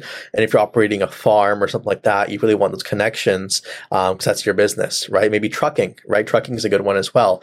Some institutions have a really good team that focuses just on those industries, right? So when it comes to doing your homework, you want to see things, okay, well, is this institution going to support my business, right? Because if they're not willing to, then, you're investing in that relationship as well, giving them your business. You want to make sure they're looking out for you, right? So yeah, do your homework, go out there, meet, different bankers, see what they can do for you. Maybe they specialize in industry, maybe get along with them. Maybe the bank can lend you more money based off of, other criteria as opposed to just looking at hard financials. You want to find out which institutions are going to support you the most, and be there with you for the long term. Because as your business grows, they've seen you from the ground up. They can then, put in a good word, right? Maybe get you more access to credit, find other flexible needs to help your business, right? It's really helpful to have that, right? So for For myself, I reached out to people I knew in the banking industry because, again, as a real estate firm, we have accounts at every bank. We have to, right? But at the same time, I want to have a good relationship with all the banks, right? And I know what kind of a role they fulfill, how they can help my business, and how I can also help them. Because the more I learn about that institution, then I can say, well, when I get a client, well, what are their needs? Hey, I think this bank will be a good fit for you. This credit union will be a good fit for you, right? And this is what they can offer. Talk to so-and-so from there, right? And if I'll give you a couple of their business cards as well. You can talk around, right? Get a feel for it and find out who's a good fit for you, right? But it's important to have that banking relationship for sure. If you're looking to start your business, sometimes people will say, you know what? Well, I have the money to start my own business today. I don't want to have to go to the bank. It's like, well, it's not about that, right? It's about having access to capital in the future, having someone on your team who knows your business from the ground up since day one. That's a really good relationship to have. Right. Yeah, you definitely have a really good banker in your corner. That really helps. I really appreciate that. And I'm hoping that you could perhaps steelman the argument for the benefits of the larger banking institutions like TD, RBC, and Scotiabank, CIBC, these ones, because we've heard Nina, she works with Vancity. She has a great relationship. It's clear that Vancity is a good financial institution. Tim McAlpine, he's worked with Mount Lehman Credit Union. He works with Currency Marketing. He supports credit unions within the U.S. So I've heard the steelman argument for why credit unions are great. But can you give us a little bit of the landscape on perhaps what we don't know about the larger banks and how they can be of value to small business owners? Right. So, yeah, I mean, that all also depends on your location. Right. So, for example, usually in smaller communities, not that Chilliwack is really small, but you have more of like a credit unions tend to have a stronger presence, right? Because they are more focused in that community aspect of it, right? So, for example, in those communities that are a bit smaller, maybe the credit unions are more flexible in terms of lending to their clients, right? Because they're more tied into their community, looking at it from that point of view, right? Whereas maybe some of the bigger banks might have said no to certain types of loans or deals with its personal business.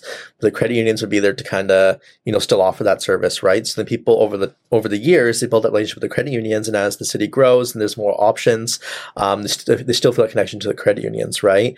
But with the bigger retail banks, so, for example, for myself, when I was a student and I wanted to have a lot of credit so I can do things like fund my own businesses and things like that, I had a really hard time getting any kind of credit because I just had a credit card and a cell phone.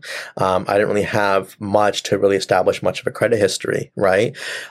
So when I went to the different credit unions, nobody would give me anything. Right. It was all, secured lines of credit, secured credit cards. And it's like, well, I don't have the money to secure a credit card and then borrow my own money back when I use a credit card, right? But then certain retail banks, because keep in mind there's also issues with like insurance and how they do business, right? Which is why some of these differences occur. But they're willing to lend me a really generous line of credit, no security, nothing, just off the bat at a good rate, interest only. And I was like, oh wow, I wasn't expecting that, but thanks. And so through that relationship, I was able to get access to all kinds of credit, right? And even if I didn't need it or needed to use it, it's good to build that trust with the banks, right? So if they give me a larger line of credit or a larger credit limit, I have no plans. If I have no plans on using it, that's great. I can at least show them that if you give me this much access to capital, I'm not going to go out there and max it out and put the bank into potential jeopardy in terms of losing their money if I default. I can be trusted with that credit limit, right? And so what happens then is over the years, you build that relationship with them. And then when you need money for things, whether it's for your business, whatever it is, you have that relationship, they'll support you, and you have that access to capital, right? Which I find a lot of people don't take advantage of as much as they probably should. Because, for example, I know I've got a good relationship with certain banks. I can walk in and I know I can get an insanely good rate on things like line of credit, auto loan, etc. because I've built it over so many years. And based on their business model, they can take more risks, so they're not as hesitant to grant me a certain amount of money, right? Whereas some other institutions, maybe they're a bit more cautious and reserved over those risks, and so they may not be willing to lend as much, or if they do, it's at a higher rate, right? So it's important in the community that you're in and the business that you operate, to really find the best fit for you in terms of banking and see, well, which institutions have my back, which institutions are willing to lend me more, right? But sometimes it's a mix of both, right? Because I have, a few institutions I deal with, and I might deal with them for different things, right?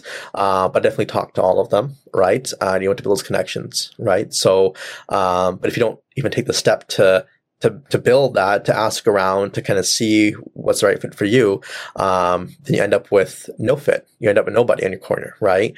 And when you need the money, then you have no history, right? Because I know there's some people out there, they maybe have wealthy families who finance their operations and things like that. And maybe it gets to the point where, well, now I need, external financial backer, like I need like a bank or a credit union, someone actually in my corner, but they have no credit history. They have no corporate credit history. They have nothing, right? And so how is your bank are going to go and try to get you credit if you have no history at all? Can they even trust you with unsecured debt? Do you have something they can secure? Who are you? You're a stranger to this institution. We don't know you at all, right? Whereas if you've known your banker or your institution for like 10 years, 15 years, they know you. So even if things, even your business is having a hard time, things look a little bit dicey, they know your history. They can, pull a few strings and try to get something for you to help you, right? So you definitely want to make sure that you really look at all your options, banks, credit unions, and really find that fit for you, who's looking out for you in your corners, giving you that advice, right? Because I've seen some, like I had a client who was in trucking, and they had two bankers I worked with. One of them was, really difficult in terms of lending the money, but they really knew the industry. And so they gave them all kinds of advice in terms of how to improve their company and their business.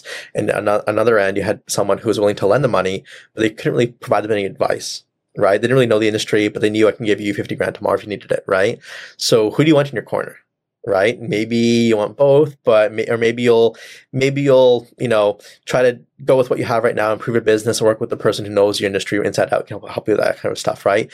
Maybe you just want to take the money and figure it out, on your own, right? But what's your long-term like, right? So it's interesting to see that happen, but you definitely need a good banker in your corner. Right. So whether it's through a major retail bank, maybe it's through a credit union, maybe it's through alternative investment firm or a capital management firm, whatever it is, you find your team, right? And so who can really help you. That is really valuable information. I'm hoping that you can elaborate a little bit more. The information might date over time, but just having a quick understanding of different interest rates. What should people be looking for? What are good interest rates? What are bad interest rates? What's in the middle? Just a little bit of the landscape, because we've heard that the term interest rate said through all of the podcasts that we've done so far. And so I'm hoping you can just give a little bit of a breakdown of what people should be aiming towards or pushing towards in an ideal situation. Yeah, I mean, with rates, so you have things like lines of credit. And the good thing about line of credit is that it's accessible, it's there, right? So if your line of credit, let's say it's a $50,000 line of credit, if I needed it tomorrow, I can just take the money out tomorrow, and I know what the rate's going to be. Usually it's prime plus whatever. And if it's secured, so if it's tied to, real estate or some kind of security, the rate's usually lower because the bank is secured. If it's unsecured, rates usually a little bit higher. Because it's unsecured. If it's required to be insured, that's going to add a little bit to your cost. But it's still not that bad, right? So you see some lines of credit, 6%, 8%, 10%, depending on your credit history for your business, or for yourself. You have secure lines of credit. Sometimes they're super cheap, right? Looking at like 3% or, depending on, again, your history with the institution, the value of your security. But it's money you can just dip into. You don't need to go to a lawyer or the bank. If you already have it, you have it, right? And then sometimes they'll have more flexible payment options. So you can do interest-only payments with some lines of credit.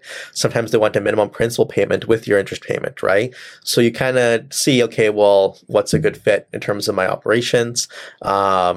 and then you go from there. Because maybe some institutions offering you a higher line of credit, but they have a minimum blended payment of a certain amount of principal and interest. So if you're someone who has a very seasonal business, maybe you care more about having lower cash flow commitments.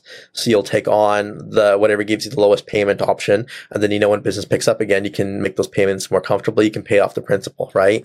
Or maybe you're someone who cares more about the actual cost of interest, right? So you don't mind making those blended payments. We don't need to have, maybe the lower interest-only payments not something you consider important. You want to make sure you can at least put something towards your principal and have it mandatory as private payments, and then make that commitment. It's up to you, right? But different products, different fits. And then you have the credit card, right? So everybody knows how credit cards, what they do, right? You swipe, you buy something, it goes in your credit card, and they have a gift statement at the end of the month, right? But the thing is that with credit cards, the cost is really high, right? Even if it is a secured card, because you're secured means you have like a, letter of credit with the bank or some kind of savings account securing it. Like some companies have that, where, for example, they might put $20,000 to savings account and that secures their credit card. So the rates are usually much better, but they can at least have the flexibility of accepting payments or making payments. Maybe like some kind of point benefit out of it, etc. Maybe it's an unsecured credit card, you're using it for your business operations or your personal needs, but the interest cost can really build up, right? If you're not making those payments in full every month or at the end of each month, right? So if you're someone who is, struggling with debt, do I have a line of credit option? Because one of the things I've noticed during the pandemic, especially when people lose their jobs, they might have qualified for like a credit line last year, right? But now they lost their jobs, now they can't get any credit at all. So they're stuck going to lenders who might charge a really high interest rate. Maybe they're stuck with lots of credit card debt. Whereas if they got that, cheaper capital last year, had access to it at least, they could have now used that in the emergency situation to tide things over a bit more, right? So what I usually tell people is when times are good, that's when you should be looking to get more credit, right? Because times are good, right? If you have, if times are good, you got a job, maybe got a promotion or raise, you're not really too worried about things like that yet. That's the time to seek that credit limit, to seek that line of credit. And then it's there, right? Because when times are tough, that's when it becomes really hard to get that credit, right? So for myself, personally through my business, I'm always looking for more credit. Even if I don't have plans for it, I don't want to use it, I want to know that if things took a downturn and I needed access to capital, or if I need access to capital to grow my business, the money is there and I know what's going to cost me. And I know it's there. I'm not waiting for a rainy day to look for that, because I know when that day comes, it's going to be more expensive, right? So you want to always know your credit options. And that could be a regular discussion with your banker, right? And I do this all the time. When rates are changing, hey, should I refinance now? What do you think? Is it a good idea? Should I pull more equity out? Should I use it for something like this? What's your opinion? And they'll let me know, right? What are my options, right? So again, when you have a good relationship with your banker, you can have those discussions and really figure things out. Because, as I've told you, my banking relationships have really paid off, right? By working on those relationships for like 14 years, right? Trying to build those connections and build that trust with the bank where I can get really good interest rates and get really favorable terms. But you've built it over time, right? So a credit card, from my understanding, is like 19.98% interest. And you had made the comment earlier that 2% interest on a mortgage is really good. So should people always be trying to move towards 2, 3, 4, 5, 6% interest rates? Is that ideal numbers? Or is there times that it's going to be 10%? What are kind of the interest rate numbers that we're looking at? Yeah, I mean, lines of credit usually involve like the prime rate, right? So as the prime rate changes, your prime plus obviously go up. So if it's like prime plus 3, and let's say the prime rate is like 4.5%, well, then you're paying 7.5% your line of credit, right? If it's prime plus 1 and the prime rate's like 1%, well, then your line of credit's super cheap, right? So it depends on what the prime rate becomes, right?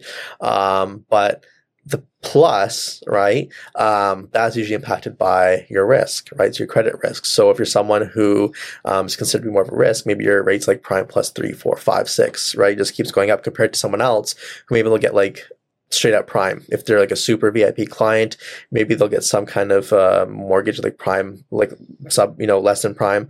They'll get a rate that's like prime -1 or something like that, right? So it really depends on, and the thing is, it changes all the time, right? So banks will have certain promotions. Maybe they'll have certain deals with certain clients. Maybe for certain types of mortgages or loans, they'll change their rates, right? It really depends what you're trying to focus on. But you always want to know your options and try to gravitate towards the lowest interest, your lowest cost of borrowing option, right? So for example, let's say you're someone who doesn't have a house or a property and you can't get a secured line of credit, like a HELOC. You can't get a mortgage, right? Because some institutions will lend what they call, it's like a blended plan where you get a mortgage and line of credit together into like a mortgage security on your house or your property, and then you can get the benefits of both a mortgage and line of credit at the same time. So you have all kinds of access to capital. But if you don't have property, well, then what do? Then you're usually looking at lines of credit, right? What are the factors that go into that, right? And as the economy changes, as things change, rates change, there's a discussion with your banker, right? Can I get more credit? Right? Because let's say your line of credit's like $5,000 and you find that you need about, ideally $10,000 would be a good limit, right? But because you don't have the line of credit limit, you're now stuck using your credit card for the balance, and you're paying 20-something% interest on your credit card, right? But if you stay in touch with your banker and they give you a shout and say, you know what, for your situation, we can do 20 grand based on what's going on right now. We can get you 20 grand. Do you want to put that in place for your business or not? Well, now you just saved yourself a ton of money, right? Because now you can use that cheaper cost of, the cheaper cost of borrowing. You have that option. You're not relying on a credit card as much. Now you have that, right? But what surprised me was so many people don't even ask for a line of credit. They don't even know what a line of credit is. They just look at credit cards and a house mortgage. They don't even know about things like lines of credit, right? But again, if you have discussions with your banker, they'll tell you about your options, right? And what you have available and how to structure your debt, right? Because some debts are viewed differently. For example, student loans, right? I know some people who say, well, I've got enough money to not need student loans for the short term, but I don't feel comfortable going into debt. But I tell them, well, hey, look, just because you don't need it now doesn't mean that you won't need it ever, right? Things come up. And I've seen people who didn't take out student loans, and they dipped into the funds, emergency comes up, they depleted all their funds, but now they don't qualify for as much assistance or aid, and now they're stuck because of what do you do if you don't qualify, but you need the money to go to school, right? Because they're too afraid to go into debt. Well, student loan debt is viewed very differently from, other consumer debt, right? So, it's not really going to hurt you, right? And usually that's really cheap, right? Because they've limited interest rate on student loans and stuff like that, right? So, if you qualify and you need that assistance, then sure, get the student loan. And then if you have money at the end of your education, you can put that towards your loan. You can put that towards whatever, right? But at least you have that security. It's there, right? Whereas if you don't use that and then you don't have access to that anymore, well, now what do? Right? So different types of debt are viewed differently. And then student interest loan is actually tax deductible. You can deduct off your income taxes. Whereas if you actually take the loan out from the bank, you can't just use that you can't use that as student loan interest, right? You're paying the full pop. You're not getting a deduction out of it. So, that's what I would do is even when you're starting university, right? Meet with your banker and just say things like, can I get a student line of credit? Can I just get a line of credit, right? If you're in a professional program, like your accounting designation, law school, if you're in engineering or medicine, whatever it is, sometimes banks have special programs, right? Where they give you a certain line of credit to help you cover education costs, right? And that can be an ancillary to government student assistance, but then you have something there, right? But if you don't exercise that at all, then you end up often having more expensive debt available to you, right? Which is just going to hurt you in the long run, right? So always ask, right? Because if you don't ask, you don't receive, right? So, but for me, I always try to always ask for things like lines of credit, increased credit card limits, and that just opens up the door to having cheaper access to credit over the years, right? Because at the end of the day, especially in real estate, you see that you can have a certain type of deal, or in business, a certain type of business where the operations are there. It really comes down to how you do your financing. Because if you have really bad access to capital and you go and finance a certain deal, it's not profitable for you anymore. But if you have a really good history and you have really cheap access to capital, well, it's profitable for you because your cost of borrowing is so low, right? Like, for example, look at, some of these CEOs, these big corporations, most of their wealth is tied up in these stocks, right? It's not like an ATM. They can just go and, cash it out. They have to maybe hold on to these stocks. So they can't sell it because the stock price will dip. They have certain contractual obligations. But what they do is they borrow money against their stocks, right? So, if you're someone like Jeff Bezos, you've got hundreds of billions of dollars tied up in all these stocks, you think the bank will use that as security to give you a loan? Of course they would. And then what's the interest rate? Probably nothing, right? But that's a really extreme example. But even at a smaller scale, you want to do things to make yourself more attractive to lenders. So when you do need the money, it's there, it's cheap, right? It's accessible, right? So that's so valuable for people to understand, because I think you're right. I think so many people who are entrepreneurs or small business owners, they have a product or they have a service that they think they can provide, and it's going to be the best service. And they don't think about how financing and how being strategic with their money is going to help their idea succeed long term, and how that investment in getting to know your banks could pay dividends long term that they didn't consider when they were starting out. I'm hoping that you can, and this is how we'll wrap it up, walk us through the process of starting a business from your perspective. When should the business plan come about? When should they come to Alpine Legal Services to incorporate? How much is incorporation typically, if they're incorporating in the Fraser Valley? When should they be connecting with Community Futures South Fraser, North Fraser, or Stolo Community Futures? When should they be opening their doors? How should they approach just the process of starting a business? Yeah, so the first step is really figuring out what it is that you want to do. Do you have a service-based business? Are you going to be manufacturing something, producing something? What do you want to provide? And how do you want to provide it? So you have to have a basic understanding of at least what you're going to be doing out there when you set up your business, right?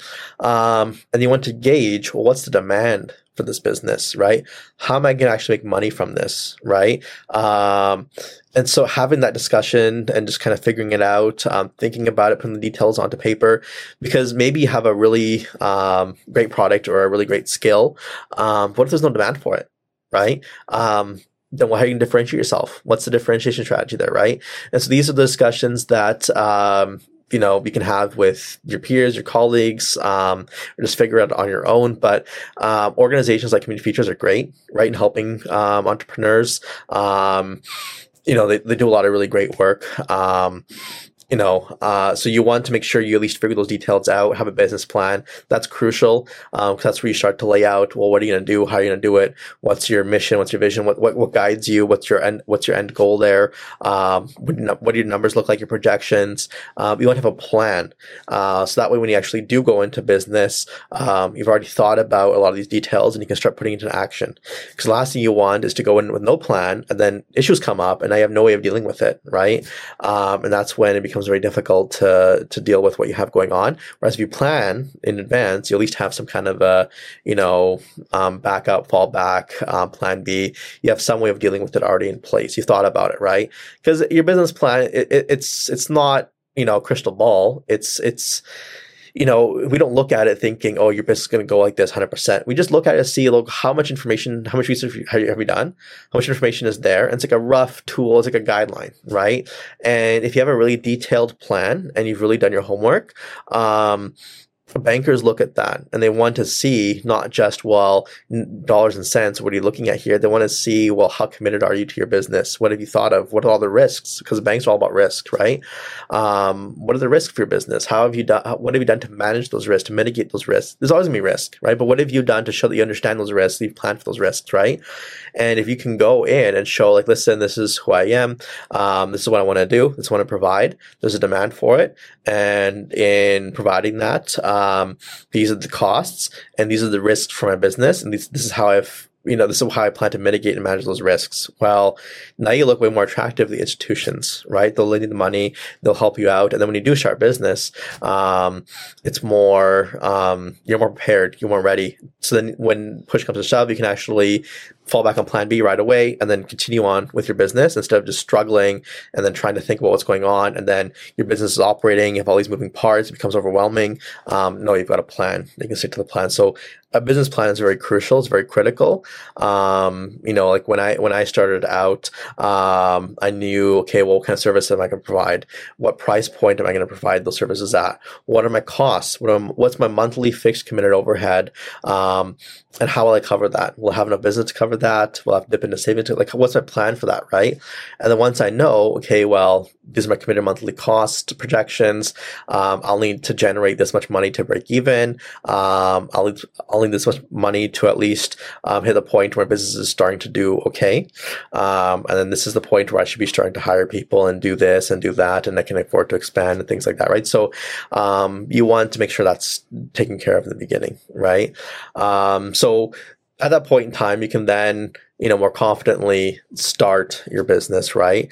But that being said, so there's some people out there where they just act, they just go along with it, right? And it works out for them, right? But the issue with that is that when things don't go so well, or when you need money from the banks, institutions, you have no plan in place, you become more of a risk, right? And so, the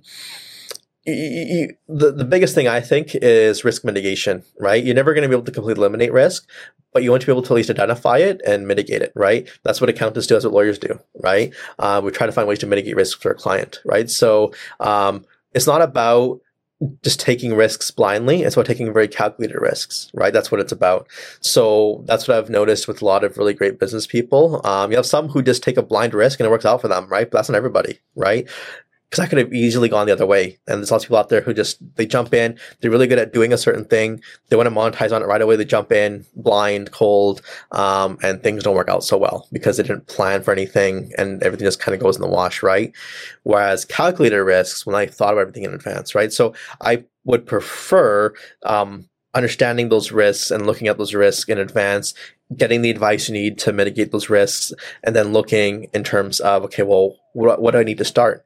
Right? Do I need to have a physical location to do my business? Can I share a space? Can I temporarily rent a space? Like, what do I need to get started? What's the equipment that I need? How much is it going to cost? Where am I going to store it?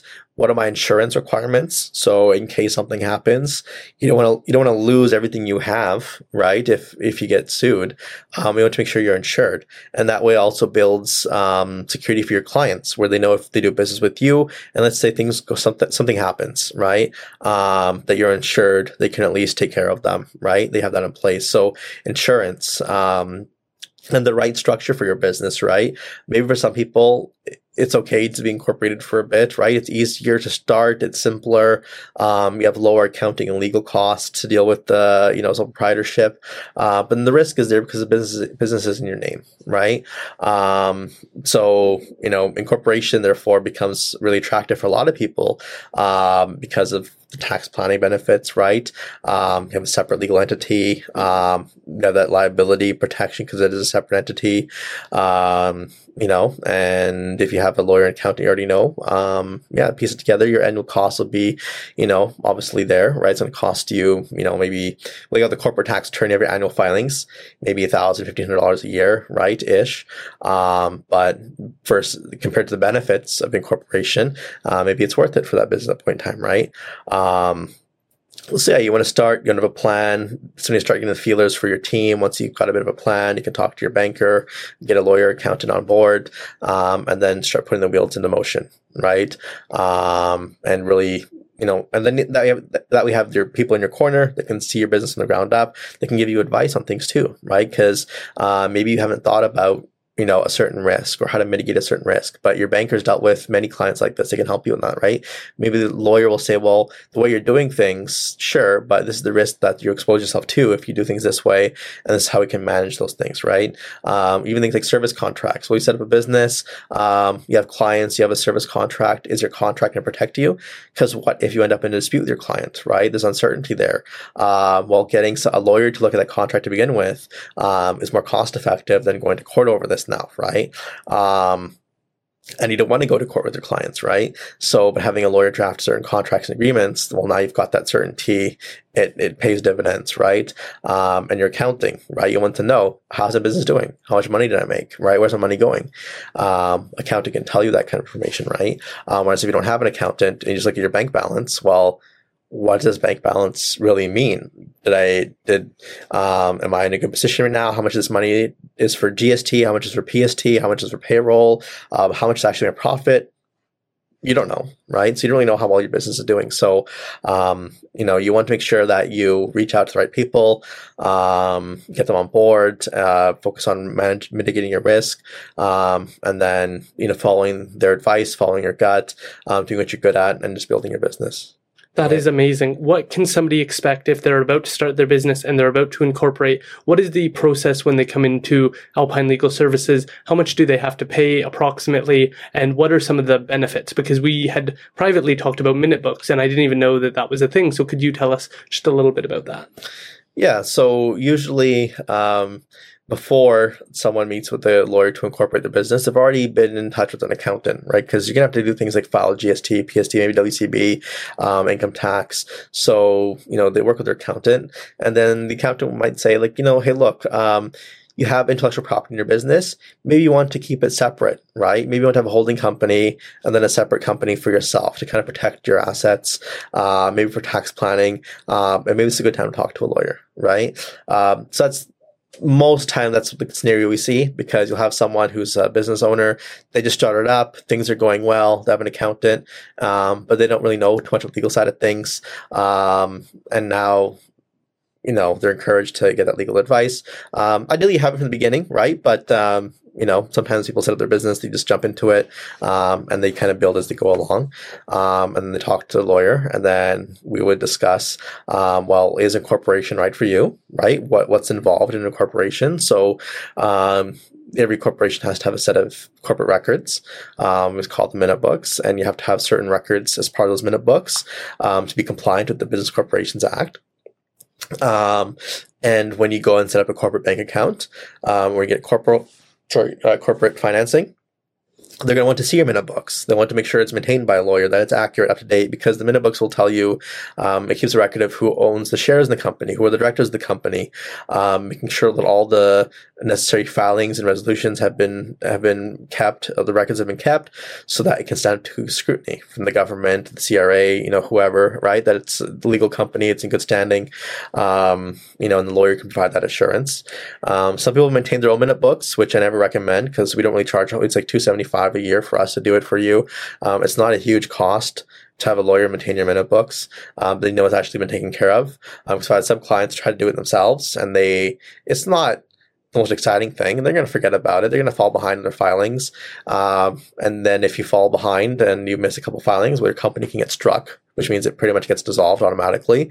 And then you don't really have a company, but at the same time you are doing business. So now you're stuck in a big mess, and it's going to cost quite a bit more to then reinstate your company.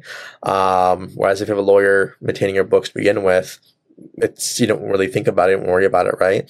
I have some clients who, they didn't maintain their books at all, and it's going to cost them a lot more to pay me to then have to go back in time and put everything in place, get them to sign things and, fix everything, right? It's going to cost more to fix it than to do it right in the first place, right? So, it's not a big cost. Just go talk to a lawyer, get the incorporation done if that's in the best interest of the company, and the clients.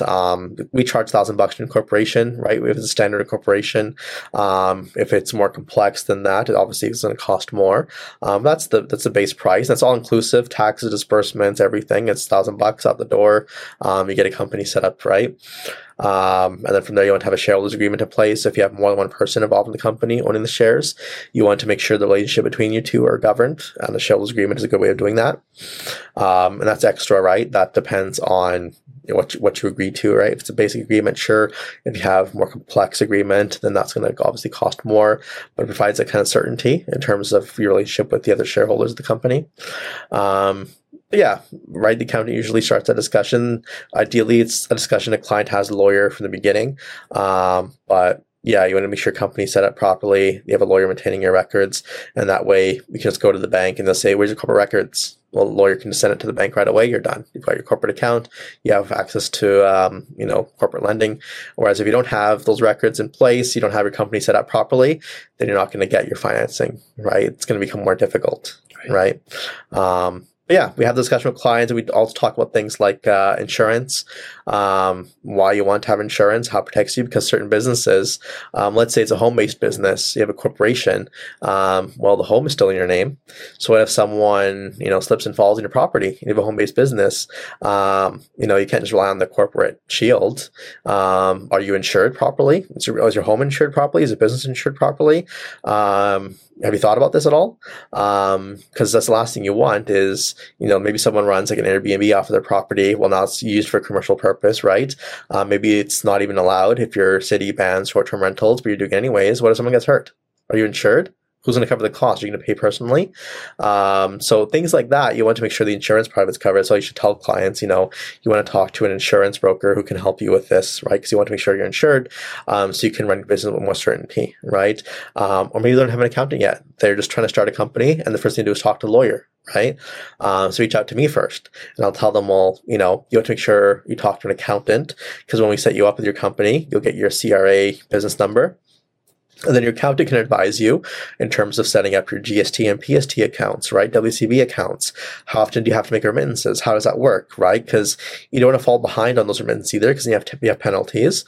And then you're in trouble with the CRA, and they're going to ask you questions about that. And you don't have time to deal with your GST and PST. You don't even know what to do.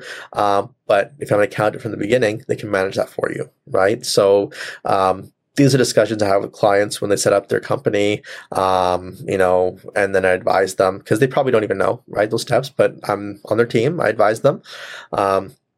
And leave my office having a sense of certainty. Okay, well, now I know I can get my company set up. I'll be incorporated. My accountant will set up the GST, PST, and then as of this date, this is what I should be doing. And they feel more confident in moving forward, right? And then even small things like, for example, how you market yourself out there. Let's say, for example, I have, a business, let's say Chanel's Landscaping, right? And as I say, there's some liability here. I want to incorporate and have a separate entity for my company, and kind of keep it separate from my own personal being, right? So I incorporate a business, but so now it's Chanel's Landscaping Incorporated, right? But let's say that my business cards, my invoices all just say Chanel's Landscaping. I say, I've already invested money in these items. I don't want to spend more money getting stuff that says corporation on it, right? Well, now what you've done is no one knows that they're doing business with a corporation. They're doing business with you, right? And as far as they have no idea about your corporate entity, right? So what happens then legally is if you do get sued, they can still sue you personally. So you can rely on that corporate structure, because now you haven't put yourself out there as a corporation, right? You should get everything redone to show that, hey, look, you're, Chanel's Landscaping Incorporated. The people know, I'm doing business with the corporation, right? But it's those little things people don't think about, but legally it's actually very important, right? And then for certain professionals, it doesn't really matter, because there's no corporate bail. You're still liable for certain things. So, it's, that's just professional regulation, right? But with clients, you have discussions about things like insurance, liability, because those are the big areas, right? It's risk mitigation. That's what we do. But yeah, that's what we do for clients. I really appreciate you being willing to take the time. Once again, it was about a year since our first full-length podcast.